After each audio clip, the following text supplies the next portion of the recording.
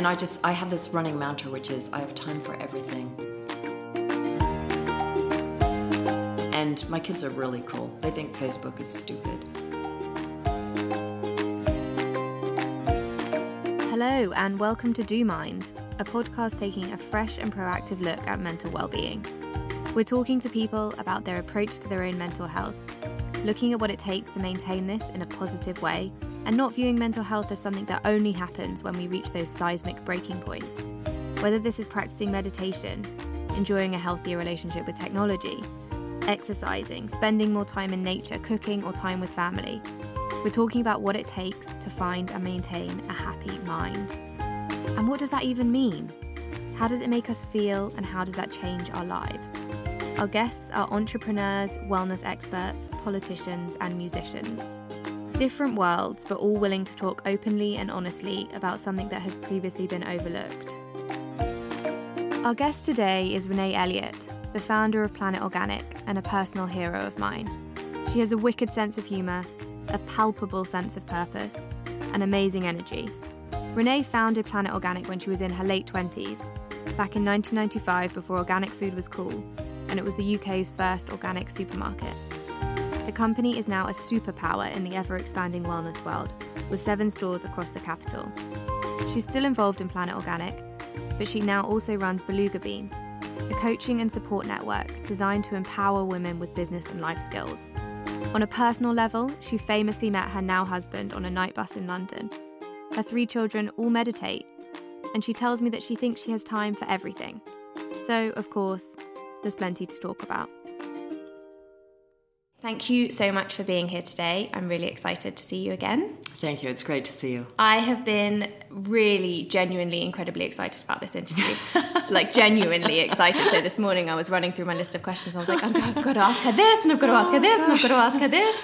So thank you for being here and for giving me your time. I've met you a couple of times now, and every time you just totally blow me away. Brutal honesty, total insights, fresh look at the world. So I'm really excited to hear what you've got to say. That's really sweet. About the mind. I mean, we'll start this conversation as we do all of these interviews with an easy one to warm things up. So tell me, Renée, what was the first thing that came into your mind when you woke up this morning? Interesting. I thought, wow, I haven't had a lot of sleep because I had a really interesting dinner last night. I always go home so that I can top and tail my kids' day and so that I could be there tomorrow morning, even though I came back to almost exactly the same place. And then my second thought was a gratitude, which is how I try and start every day. And that's something that you do on a regular basis? Yeah, when I wake up, instead of just leaping out of bed and jumping into the shower, I think of something I'm grateful for because it just puts me in present time. And what was that thing you were grateful for today? It was my children. Oh, cute. Lovely.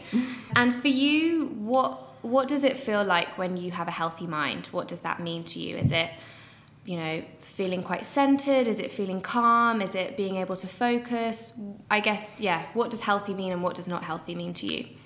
That's interesting, and it is not one thing. As you've already said, it's a few things for me. When I go into not healthy, I go into kind of overwhelm. I feel like I'm fighting the rising panic and rushing headlong. Those are phrases that come into my head, and that's a red flag for me to think, okay, stop, take a breath. And for me, being calm and centered is feeling relaxed, not letting stress or pressure get to me, which I have to say now I just feel that most of the time, if not all of the time, because I've found a way, I just don't let things get on top of me anymore. And I have this running mantra, which is I have time for everything. And sometimes stopping and taking time to pause, reflect, prioritize, even though it feels like a waste of time, actually makes me so much clearer. And then I feel I have time for everything, or even taking time to have fun. Sometimes I'll wake up, because I do this dance class, I try and do twice a week, and I'll wake up Wednesday morning and I'll think, I don't have time for that. And I think, I'm doing that, and sometimes I come home and think, wow, I really now don't have time to do something else, but then I don't care. And I needed it. Yeah, because I'm happy. And my husband says, do the dance class. Yeah. Because when you're happy. Because we're all going to be happier. Yeah, so it's feeling relaxed, feeling empowered, centered, focused and very lasered, I think, in what I'm achieving. And do you think that's come through a process of having times where you haven't had a healthy mind? Yes, and it's funny you say healthy, because I wouldn't call it that, because that makes it feel unhealthy or unwell. I think there's a little stigma around that. I always identify it as stress. It comes from feeling stressed. And I don't want to live like that anymore. And I don't want to set that example for my children. I look at them, they're under a lot of pressure with exams, even, teenagers now. So I want to set an example for them, be able to lead them onto this path of being grounded and centered. And I've made a decision for this year just to incorporate more fun, that I need to have fun in my work, in my marriage, and with my kids. And of course I have fun, but I never thought of it so consciously and in every area of my life. I think as adults we can often lose that playfulness, and it's something that regaining and feeling like it's actually okay to do something purely for fun. That's totally my phone ringing.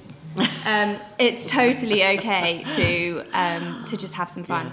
Yes. We lose that. Yes, it was a session we did for launch, and we did branding. I did branding in the morning, and then in the afternoon, Sam, my partner, did play, and he got paints out and made everyone paint. And it was so much fun. And then we just talked about fun and play, and I thought, wow, I want this in every... We were talking about it in terms of your business, that if you're starting a business, it should be fun. If you're stressing now, forget it. Mm. And I thought, wow, I want fun in every area. And how much fun do I have with my husband? So we turned that around. Good, let's go down that path. But just going back to when you talked about those periods of stress, are those stresses often was it from when you were running Planet Organic and it was a really stressful time in your business life? Do you find kind of personal pressures stressful, or what is it that really gets you? I think it's everything. And I think as a woman, and I see this in a lot of women around me, we take on so much, and we take on so many things because we're the nurturers, because we're the caretakers. For me, it's always a combination of personal and professional, and trying to cover all the bases and look after everyone and do everything so well. Yes, there have been very stressful times at Planet, and I tended to use then, I think I was in less overwhelmed because I didn't have kids, for a long time, and kids just add so much onto your life. And so when I was running Planet and working with my husband at Planet, my tool was meditation, and that's a daily practice that just took the edge off for me and kept things running quite smoothly. But having 3 children, having that on top of everything I do, there's just so much detail to remember, handle, cope with, and do a really good job with, which is why I said I'd never have kids. When I was 19, I said I will never have children, because I could see the responsibility was so great. I was terrified, and it's what freaks me out about being a mother. And do you feel that having kids, you actually feel like there's even more of a pressure to kind of impart to them the ways of keeping a healthy, sane, balanced approach to the world? Yes, because what you realize, it's interesting with children, they're really little, and you're teaching them things like how to feed themselves and how to get dressed and how to brush their hair and how to have a shower. And then you think, oh my gosh, in X amount of years, they're going to leave home. And I have not a very big window now to teach them the really meaningful ideas and tools, like thought is creative, like taking responsibility, how to communicate, that relationships are based on trust and respect. So then you think, oh wow. And we have to do that by having the conversation, but also by example. And I know you meditate and your husband meditates as well. Do your kids meditate? Yes. And how did that all come about? Tell me about how you discovered meditation. Well, I came here in 1986, and my husband and I got married we had a marriage of convenience in 1986, and then we had a public marriage in 1990. And then shortly after that, we went to America to do 6 months of personal development, which was absolutely brilliant. Changed and that was you guys life. Just saying, we're taking 6 months out, we're going to America. There were trainers who they used to come and do weekends in England, and we'd done a couple weekends and thought, wow, brilliant. We walked away with a toolkit for dealing with things differently, for looking at patterns. But what was happening was he had asked me to marry him, and I thought, geez, I can see the same patterns that I saw my parents fighting over these silly things that go over and over. And I thought, I'm not going to do that. Well, we did this weekend with this couple from the States, and it gave us the tools to do things differently and break those patterns. And at the end of that weekend, I turned to him and I said, I'll marry you now because I see that we don't have to do that. We're going to be okay. Way. Yeah, we're going to be okay. We're going to break those patterns and be a different kind of married couple. So then this couple said, we do a 6-month program in the States. So we quit our jobs, rented out our apartment, and went to America. And I think when I look back now, that course, although I already had self-belief because of my parents and particularly my father, that course gave me the guts to say I'm going to start my own business and the clarity around that it was going to be an organic supermarket. But it was while we were on that course, I thought, okay, I want a spiritual practice. I'd walked away from Catholicism when I was 19, and I was looking for something because I believe enlightenment is incredibly important, possibly the only pursuit worth living point of for. Life. Yes, the only point of life. And however far you take that, that's a personal journey. So I had researched different kinds of meditation, and I had found transcendental meditation and thought, this makes absolute sense to me. What I love about it is if you're trying, concentrating, focusing, you're doing it wrong. It has to be effortless for you to be doing it correctly. And for me, that was just fabulous because there's so much that we have to focus on and concentrate and struggle about, or we end up struggling about. So I loved that. So we learned then, and then the children are able to learn as soon as they're old enough to keep a secret, which can be about 5 or 6 years old. They get a walking meditation. And then when they're 10, they can get their sitting mantra. And it is meant to be effortless. Are there days when it isn't effortless? No, because you catch yourself and you correct.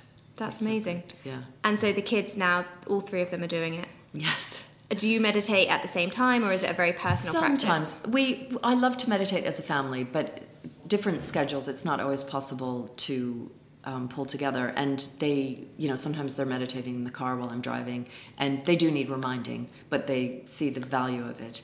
And we often say, look, if you're going to have screen time, you've got to be supporting your brain in other ways with meditation. Which kind of leads me on to something else that I'm super interested in, and I would love to know what your thoughts are on technology. This amazing, changed the world. We're all super connected now.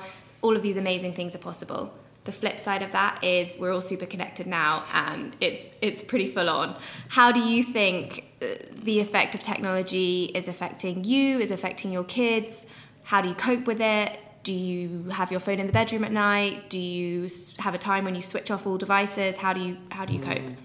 Well, from what you know of me, you know that I don't do anything because a lot of people are doing it. And if a lot of people are doing something, I figure it's probably not a good idea. And that's been my MO since I was 19. So I don't do social media.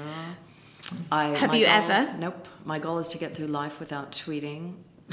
I don't have a Facebook page. And with my children, we're very clear about what's allowed and what's not allowed. And we limit the time because what you realize, because our kids have had it since they were born, it's so easy to put them on a device. And I just had warning bells, I had a little red flag going up around that, because it's so easy when your kid's bored to give them your phone or an iPad. But it's only when kids really get really bored. Out of that boredom comes creativity, play, self-expression, wanting to go outside. And it's painful as a parent because you've got to go through that angsty period with them. But you've got to go through that for them to come out on the other side and then actually engage and create or engage or do something. Yeah. So we are very, it's limited. There's no screens in the week. And they have screen time on the weekend. They have to, it's for short periods of time. They have to do something beforehand. It's not a right. It's something they earn. So they have to make their beds, read for half an hour. Meditate. Yeah, meditate. And then they can say, can I have half an hour, Mom? What's interesting is our eldest daughter's turning 16. And for her, it's just not as important. And as her studies have become very important, she's studying for GCSEs, she doesn't have to have every minute that she's allowed, which I'm so glad to see because it doesn't have that hook That's into so her. interesting. So actually, she has other things now that are occupying her time more so than being on her phone? I think yes, but I think the danger for me as a parent around this is the comparing that comes up, the comparison, because it's all visual. And I think you've got to be very mindful and have that conversation with your children about, it's just so unreal and it's so unimportant. It's so superficial. And my kids are really cool. They think Facebook is stupid and they don't know why anyone would communicate that way. They say they'd talk to their friend or they'd Snapchat or something, but they wouldn't put information out to the public. So it's about teaching them values. And they don't come home and say, but Mum, everyone at school has it. No, because they know that is never the line that's going to get them anything in this With Renée household. Elliott, that is not going to get them anywhere. I say, do you want to be a sheep, honey? No, you don't. So, and for you, phones have never been, you're not kind of on your phone constantly? Oh, God, no. So technology to you is kind of, it's not a trigger. It's a necessary evil. Now, I knew I was probably the last person I knew to start email because I knew it would take over my life and it would drive me nuts and I would hate it. And it's a necessary evil, but it's just relentless and people get so hooked into it and it's relentless. It was so much better when we had to write letters, and it makes me feel really old, and send faxes, and you actually, there was a limit to and phone calls in the day. And now it's 24/7. I'm getting emails from people at 11:30 at night, 5 o'clock in the morning. I think, oh my God, where did the working day? And it's convenient for that person to send at that time, but then it's an intrusion into your private life. And I think that's such a tricky balance in the business world, trying to stay sane in a digital world where everything is 24 hours a day. You could easily work and communicate non-stop and not sleep. Yeah, and never stay on top of everything. So I'm not that interested. I will sit on the train and stare out the window.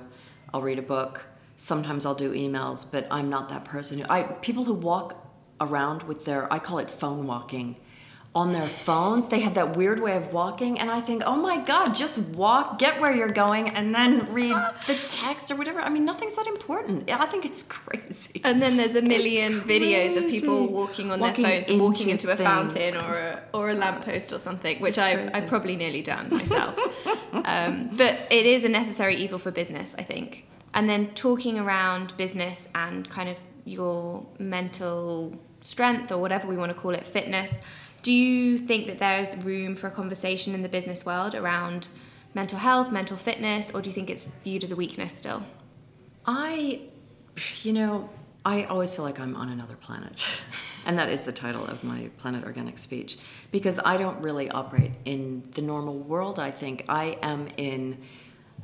My planet is about being honest and open and doing things differently. So that's always part of my world. In the mainstream, I think it's probably still taboo. I know things are changing. I don't know how honest people are being about how okay it is to talk about it. I do hear great stories about openness in the workplace and people willing to talk about it and people feeling safer about reaching out for help. And I hope that's the way it's going. I trust it is, because I think the world has to change.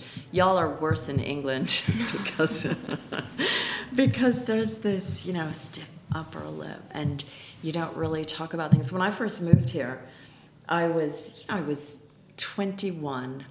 I was homesick. I didn't really know people. I had my boyfriend, Brian, which is why I came over. And people would say, I'd go into work and people would say, oh, hi, Renee, how are you? And I'd say, well, yeah, I'm a little homesick today. I called my mom on the weekend, but I really miss my family. And you could see this look of horror. You're telling me how you actually are? And this was so confusing for me. I wanted yes, I'm fine, yes, I'm fine, how are you? Yeah. And it took me a while to figure that out. And I thought, what is the bloody point Don't of ask asking? then. I know, exactly, don't ask.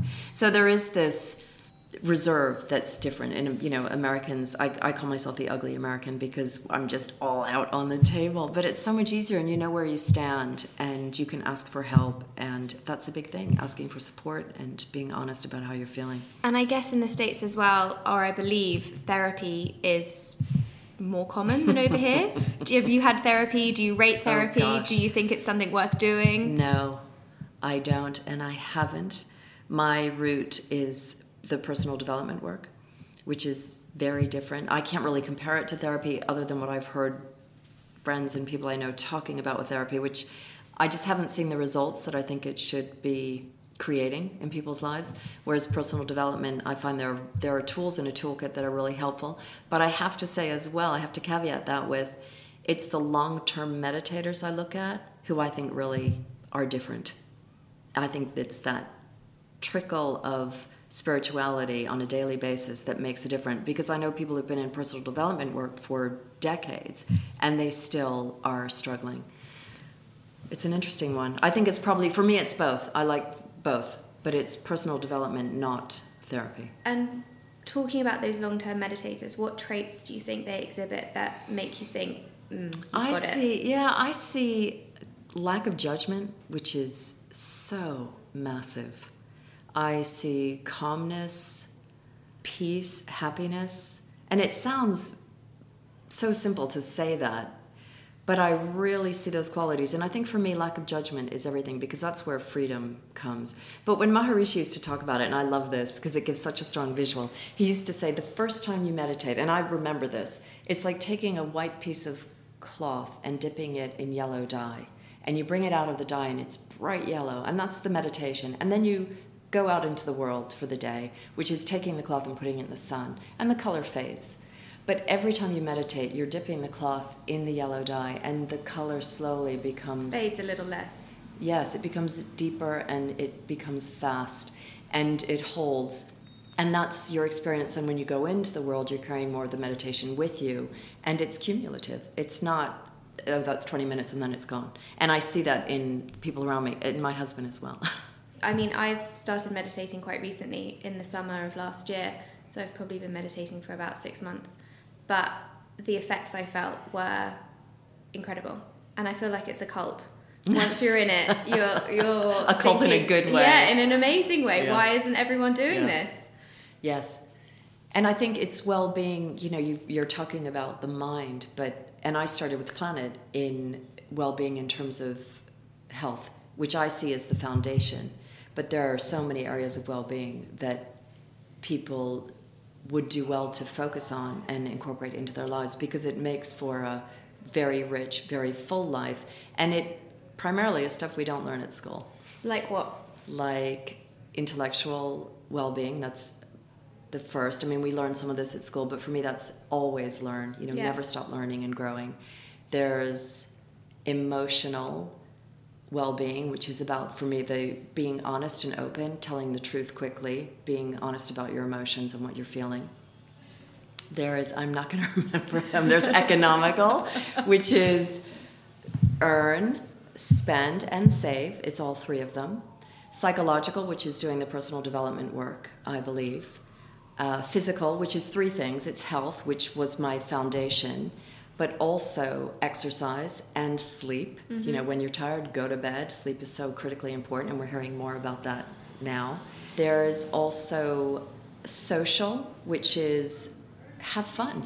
Have fun with family and friends. And then spiritual, which for me is meditation. For some people it's yoga. There are lots of different kinds of meditation. And it's looking at all of those areas in your life. And this is what Beluga Bean is about. It's about, if you don't mind me pulling that back to Please being, do. It's about developing these 7 areas of well-being, so that you live as close to 100% life as possible, because you have this one shot. And I know that's becoming really cliche, and people say, yeah, we only live once. But I really want to be, at the end of my life, I want to be looking back and think, wow, I really lived fully. I lived life hard, and I had a great time. And I was fully me the whole time. Yes, and I was honest and me and open, and that's the only way. It's the best way, and no regrets.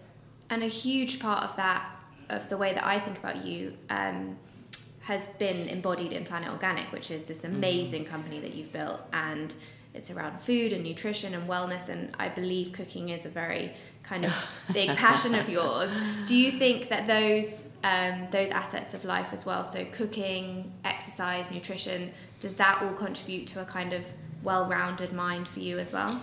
Yes, and that is really the foundation for me. And that's why I started with Planet, because health, I remember it really hit me when my youngest daughter was old enough to go to school. I took her to school on the first day, and there were moms there, and there was this mom saying, education is the most important thing. It's really the foundation for everything. And I said to her, well, please can we do the rest of the interview in an English accent, Renée? It's great. And I said, well, I beg to differ, because you can be completely talented and incredibly intelligent, but if you don't have your health, what are you going to achieve in the world? If you're tired or unwell or not happy because you're not well, you won't do anything with your life, or you won't do everything with your life. You won't fulfill your dreams. So for me, health was the foundation. And the values that are instilled in Planet are about creating that health through food, really, and cooking and baking healthy treats and eating from a broad palate and being thoughtful about what you eat, and the sustainable agriculture that forms the other part of that, which for me is a real motivator, the organic farming. So that's the foundation. And the other areas of well-being for me build on top of that. But that had to come first. And that comes first when you're thinking about children, because from when they're in utero, you are affecting their foundation of health. And then you have this baby and you're breastfeeding, hopefully, if you can, and then you're weaning, and then it's this whole lifetime of nutrition as a foundation for well-being that enables you to do all the other great things. And I mean, for someone who's so incredibly passionate about that area, do you find cooking is a meditative practice? For me, exercise is quite meditative. It clears my mind in a way that actually, going for a run, I get a similar sense of clarity as I do from 10 minutes meditation. Do you feel the same with cooking?